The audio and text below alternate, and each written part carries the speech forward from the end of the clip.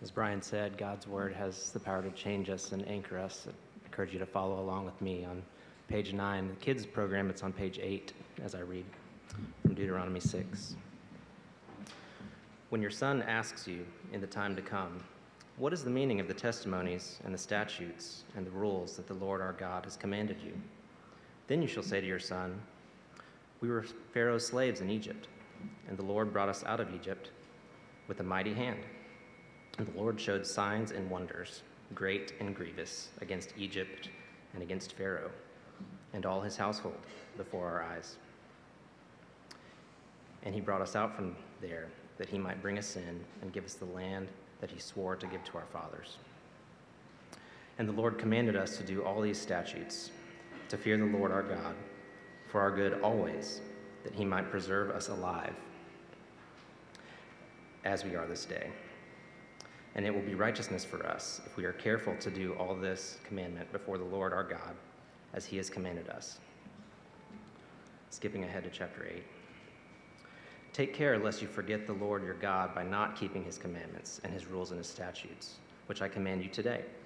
Lest when you have eaten and are full and have built good houses and live in them, and when your herds and flocks multiply, and your silver and gold is multiplied, and all that you have is multiplied, then your heart be lifted up. And you forget the Lord your God, who brought you out of the land of Egypt, out of the house of slavery, who led you through the great and terrifying wilderness, with its fiery serpents and scorpions and thirsty ground, where there was no water, who brought you water out of the flinty rock, who fed you in the wilderness with manna that your fathers did not know, that he might humble you and test you, to do you good in the end. But beware, lest you say in your heart, my power and the might of my hand have gotten me this wealth. You shall remember the Lord your God, for it is he who gives you the power to get wealth, that he may confirm his covenant that he swore to your fathers, as it is this day. And if you forget the Lord your God and go after other gods and serve them and worship them, I solemnly warn you today that you shall surely perish. Like the nations that the Lord makes to perish before you, so you shall perish, because you would not obey the voice of the Lord your God. This is the word of the Lord. Thanks be to God. Thank you, Sam.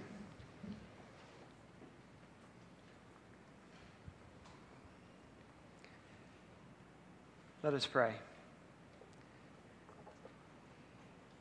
Gracious God, you are indeed filled with grace. Wonder upon wonder comes into our lives from you. This is no less true, not least true, when your word is opened and read and proclaimed, and when your good news goes forth. We don't fully understand how it works, oh God, but we claim your promise that your words bring life because your words communicate you to us. And so would that be true for us this morning? Would you meet us through your word? Father, each of us need you to show up in different ways in our lives. I don't know all the ways, but I know the ways that I need you to show up in my life. And so I pray that you would do it. Would you be faithful to your promise for each and every one of us in this room? We pray it in Jesus' name. Amen. How do we stay in the game when the game is hard? How do we stay in the game when the game is hard? We've been studying the book of Deuteronomy this fall, and we've seen over and over and over again that Deuteronomy is God's blueprint for a life well lived, for a life as individuals and as a community, a life that is rooted deeply into relationship with God in such a way that bears fruit for those around us. And Deuteronomy is the blueprint of how that works. And we've seen it beautifully in the past 2 Sundays as we've looked at the Ten Commandments that begin with God's reminder of what he did. I am the God who brought you out of the land of Egypt. Now receive my grace and then live into it. Love me, love your neighbor. First 4 commandments direct us toward God in love, and the last 6 direct us out from that love into our world. bearing his love. And then, last week in Deuteronomy 6, we studied the Shema. Hear, O Israel, the Lord our God, the Lord is one. And receive his love and his grace and his wonders for you. And then do what? Love the Lord your God. And as Jesus reminds us, loving God is in tandem with loving our neighbor with all of our heart, soul, mind, and strength. It's a beautiful, compelling portrait of a way that we can live as people who have been freed by the grace of God, putting roots down into our relationship with him so that we can bear fruit in the lives of our communities and those around us. Beautiful and compelling, and yet so challenging. Love the Lord your God with all your heart and all your mind and all your strength. God wants everything from us. The life is a gift. The life is beautiful. It's fulfilling. It's for others. And yet it's not easy. And so how do we stay in the game, particularly when the game is hard? That's a question maybe that's on our minds culturally this week. Some of you, perhaps many of you, have been following the story out of Dallas of the officer who was off duty and shot her neighbor and tragically killed him. I don't want to go into all the cultural and sociological challenges that this case brings to light. That's not my purpose here, but maybe if you've been following that, you had the chance to see the victim's younger brother at the sentencing hearing and watch as this brave young man lived out Jesus' command to love our enemies as ourselves and to extend forgiveness to our enemies in an incredibly powerful way. It's not my story to tell. I'd encourage you to go find that video and watch it if you haven't had a chance. How? How is he able to do that? How is a young man able to live out of a life in Christ in such compelling love for an enemy in the circumstances of the tragic death of his brother? How does that happen? This question is incredibly personal for me. Yesterday afternoon, I received news that one of my uncles was killed in a tragic boating accident. You'll learn as you get to know me that I have a very large, very loving extended family, and probably outside of my immediate family, none have been more impactful in my life than my Uncle Ted. And so the question for me isn't academic. It's not just theological. It's very, very personal and very, very practical. Literally, how am I going to do this good thing that God is calling me to do, to preach a sermon from His Word, when the game is really hard right now for me? How does it work? Where does the motivation and where does the strength come from to dig deep in response to God's grace and to continue to live out the kind of love that we so desire in the midst of the challenges of our lives? I don't know what the answer is and was for the young man in Dallas. The answer, in part for me, has come from Deuteronomy 6 and Deuteronomy 8. We remember. We remember the connection between our present faithfulness and God's past faithfulness is remembering. You may have noticed in chapter 8, we didn't read all of it, but if we did, Moses tips us off 5 times. He either says, remember or don't forget. And if you're reading the Bible, that's a tip. That's a key that you should pay attention to what he's talking about when he repeats a word or an idea 5 times. Remember, don't forget, he says. Remember that the Lord your God brought you out of Egypt. Remember and don't forget. In chapter 6, verse 20, he doesn't just say remember, he shows us how to remember. Turn there with me on page 9 in your worship folder. When your son asks you in time to come, what is the meaning of the testimonies and the statutes and the rules that the Lord our God has commanded you? Now, the question isn't so much what's the content of the commandments. The question has more of the force of what's the purpose of these statutes and these blueprints of how to live, and how do we live them out? It's the child of the next generation asking the parents, what is all this loving God and loving neighbor business about anyway, Dad and Mom? And Moses says, say to your son, we were Pharaoh's slaves in Egypt, and the Lord brought us out. Tell the story so that the story can be remembered. Could it really be that simple, friends?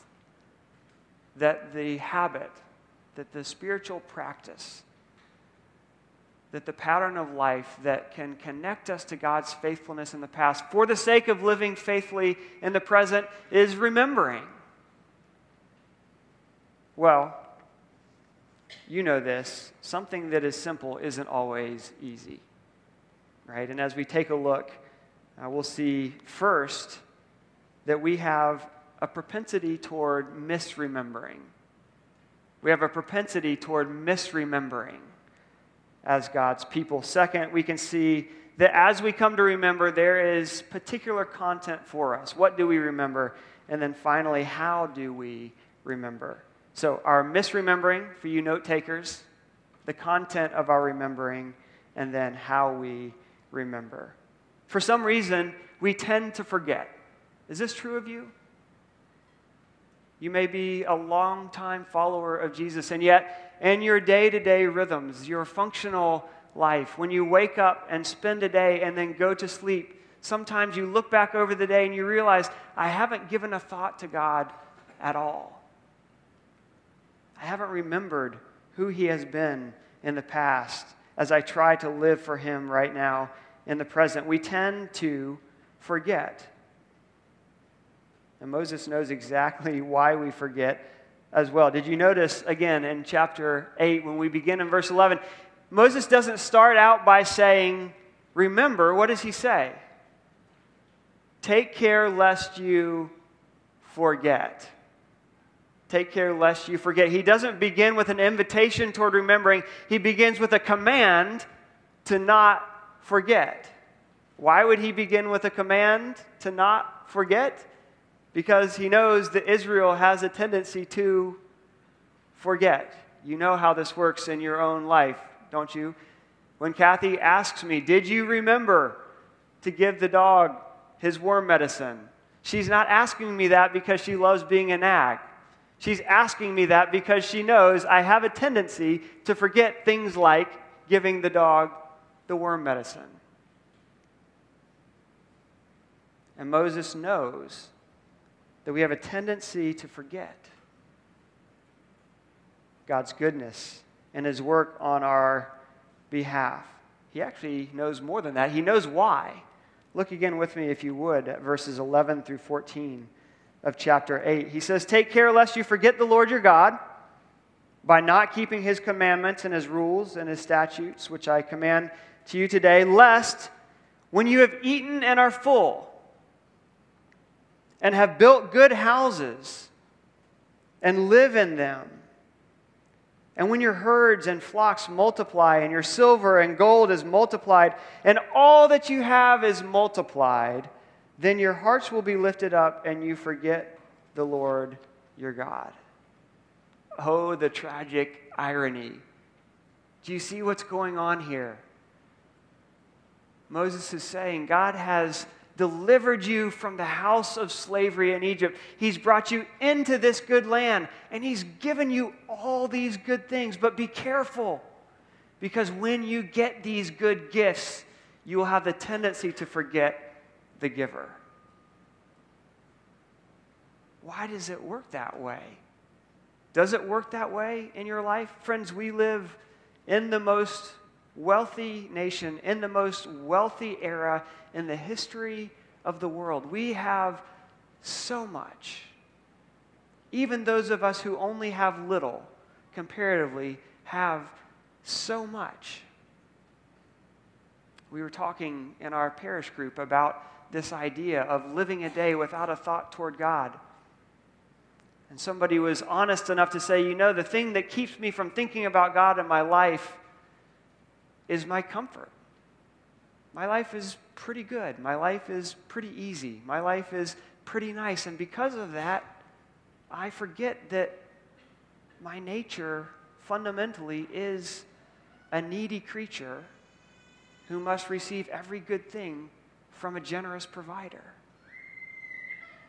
The good gifts can buffer our remembering who we are as creatures who need God to provide for us. Friends, there's nothing wrong with having an income that provides a place to live and food on the table for a family. There's nothing wrong with living in Austin, one of the top cities for creatives in the country. There's nothing wrong with being able to go to Austin city limits and have that disposable income and enjoy good music and good culture. There's nothing wrong with being able to go out to dinner on a weekend or even a weeknight.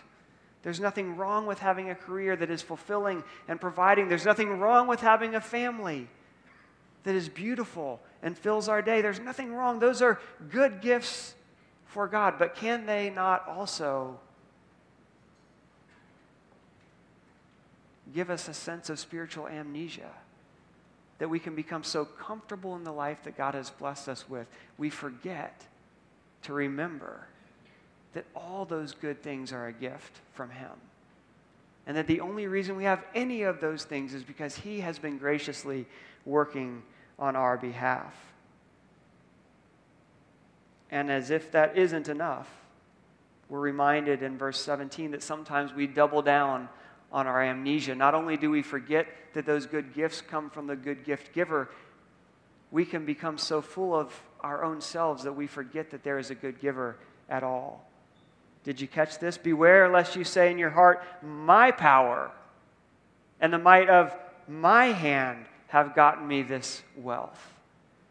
It's my brains that got me into the University of Texas. Right? It's my hard work that got me this income. Take care lest you forget. Remember the Lord your God. It is He who gives you power to get wealth. It is He who confirms His covenant with you. Can you relate at all to these ancient people of God, that sometimes the good gifts of God can cause us to forget the giver Himself? And yet God has a way of getting our attention, doesn't He? And there are times in our lives when the circumstances of our life break into that comfort and strip away the pretense of our control and remind us that we are contingent creatures living only because a generous God has gifted us what we have. Sometimes a brother is shot. Sometimes an uncle drowns, and you realize there either is a good gift giver or there isn't. And there's no in between. We either remember who God is or we don't. My encouragement to all of us this morning, friends, is let's not wait for God to have to get our attention. Let's remember in the good times and the hard times who God is and what He has done for us in Jesus Christ. Let's strengthen that spiritual muscle of remembering, connecting the dots between God's past for us and our present faithfulness for Him. What might remembering look like? What would we remember if we give ourselves to that practice? Now, two things we see here. First, we remember the grand story of God's redemption. And second, we remember the personal and intimate story of God at work in each of our individual lives. Let's take those in reverse order. First, remember, look back upon, reflect in the work that God has done in your life, personally, particularly, specifically, for you. Yes, He is at work cosmically, grandly. He brought His people out of Egypt into the land, and yet He brought each particular person out of Egypt into the land. The language of chapter 8 reminds us of this. In verses 15 and 16, He says, "Remember, God led you through the wilderness with its fiery serpents and scorpions and thirsty ground where there was no water. Remember who brought you water out of that flinty rock. Remember who fed you in the wilderness with the manna. Remember how God provided so well for you." Reflect back upon the work that God has done, not just cosmically, but personally, for you. That's been my work for the last 8 or 10 waking hours, is to think back and to remember. I've been thinking a lot about my uncle. Remembering. His fingerprints are all over my life. Now, this is the uncle who invited me to live in his house with his family for a year when I was just out of college, working as an intern with youth ministry, reminding me that I'm somebody who is valued and mattered to somebody else, reminding me that hospitality is an awesome, awesome task to take up for the glory of God and the good of our neighbor. This is my uncle who, as a pastor, gave me categories that vocational ministry is something that might be a calling on of God's in my life and for my life. He's a pastor who showed me that you can actually be a pastor and have fun. In fact, the only really good way to be a pastor is to find out ways to have fun as you're doing it. This is an uncle who fired me from my first job out of college, which was to work with his church to develop an elementary school. And the funding didn't come through, and so we were sitting at staff meeting at Wolfie's Diner, and he said, "Well, guys, the money didn't come through, and so I'm going to have to fire John right now." And they didn't really know him well, and so they kind of laughed like you did. And he said, "No, I'm serious, John, sorry, you're fired." But he knew it was for my good. He knew that wasn't what I was supposed to be doing with my life. This is an uncle who got me my internship in New York City with Reformed University Ministries, where I met my wife. It's the reason why that kid right there exists. This is the uncle who sat with me at a booth at Friendly's Diner in Orlando, Florida, 6 weeks after Kathy and I moved out of New York City and those planes flew into the towers in 2001, and was just there with me. It's the uncle who, though ahead of me in years and wisdom, would continue to call me up and ask my advice. It's an uncle who never, ever stopped checking in to see how I was doing. The one who listened to my anxieties about a new job in a new city with a new crazy congregation.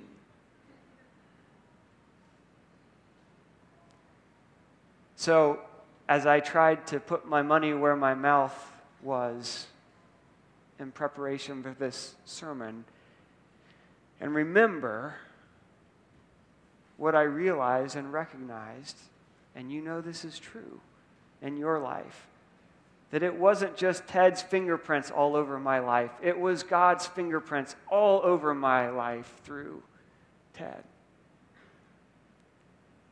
And so it's been a privilege for me to take some time to remember God's work in my life, personally, intimately. Yes, through others, but directly to me, so that I could be here right now and do the work that He's asking me to do with you. Remember God's story in your life.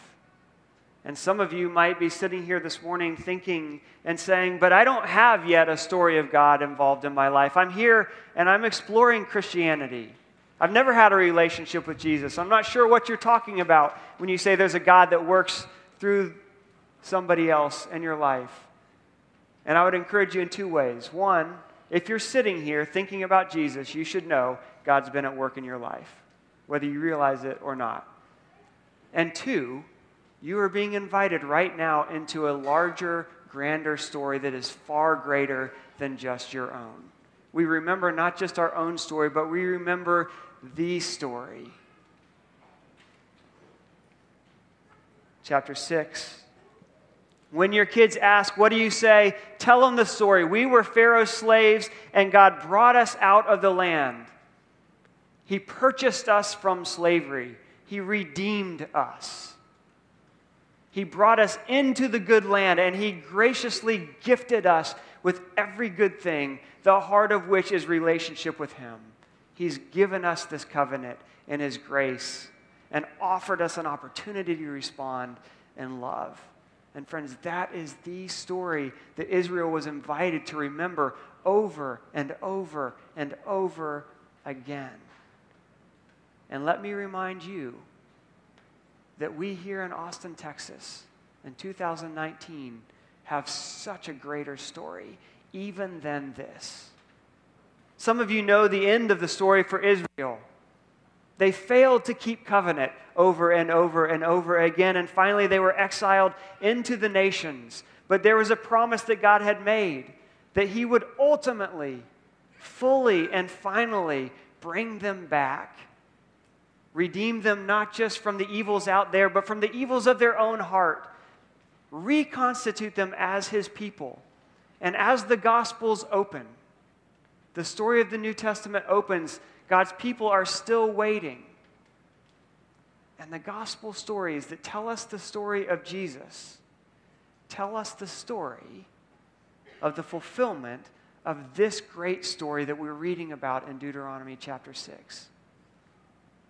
Think about the opening of the Gospel of Mark. Let me read it for you, just to remind you.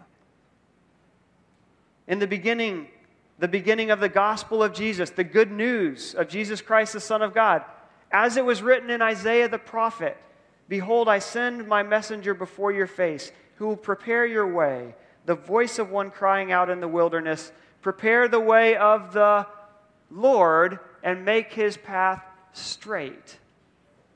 Mark opens, quoting Isaiah, saying, Yahweh Himself, the same God who delivered His people from Egypt, that Yahweh is coming again.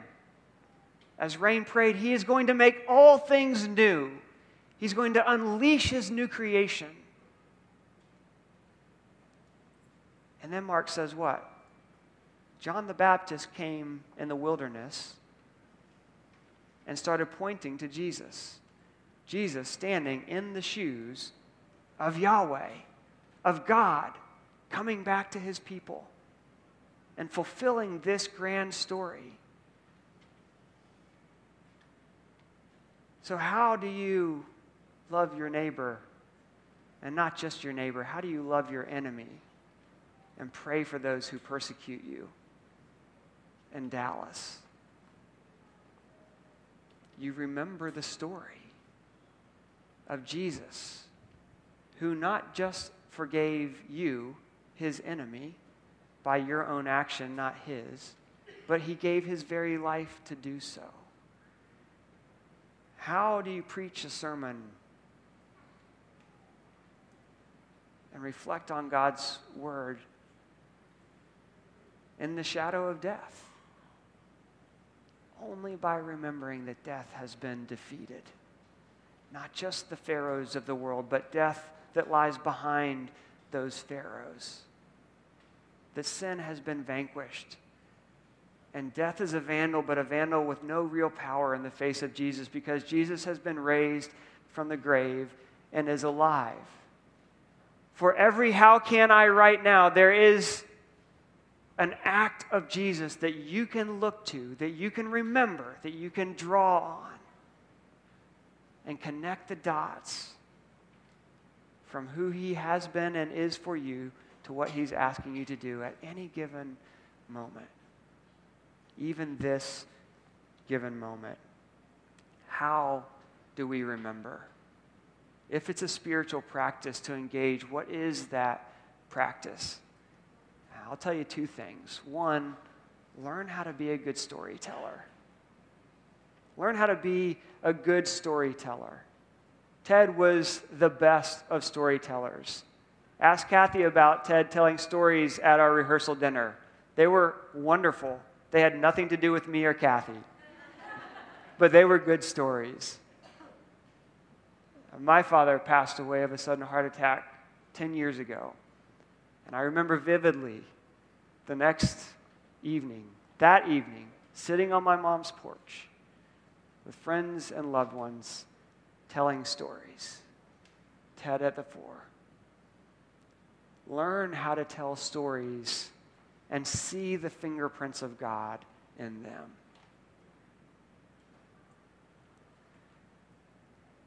The second is simply this: continue to come to worship on Sunday morning. Do you know what we're doing here on Sunday morning in worship? We're having the story told to us. The grand story of Jesus' love and redemption over and over and over. We sing it in the hymns. We pray it in our prayers. We engage it in the liturgy. We have it come alive to us in the scriptures, and then we act it out at the table. And as we are reminded of the story, we leave here sent out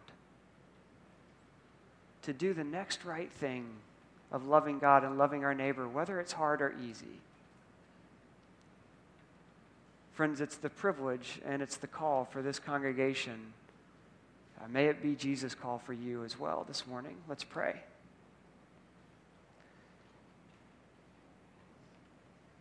Grant us your grace, Jesus. Grant us your mercy.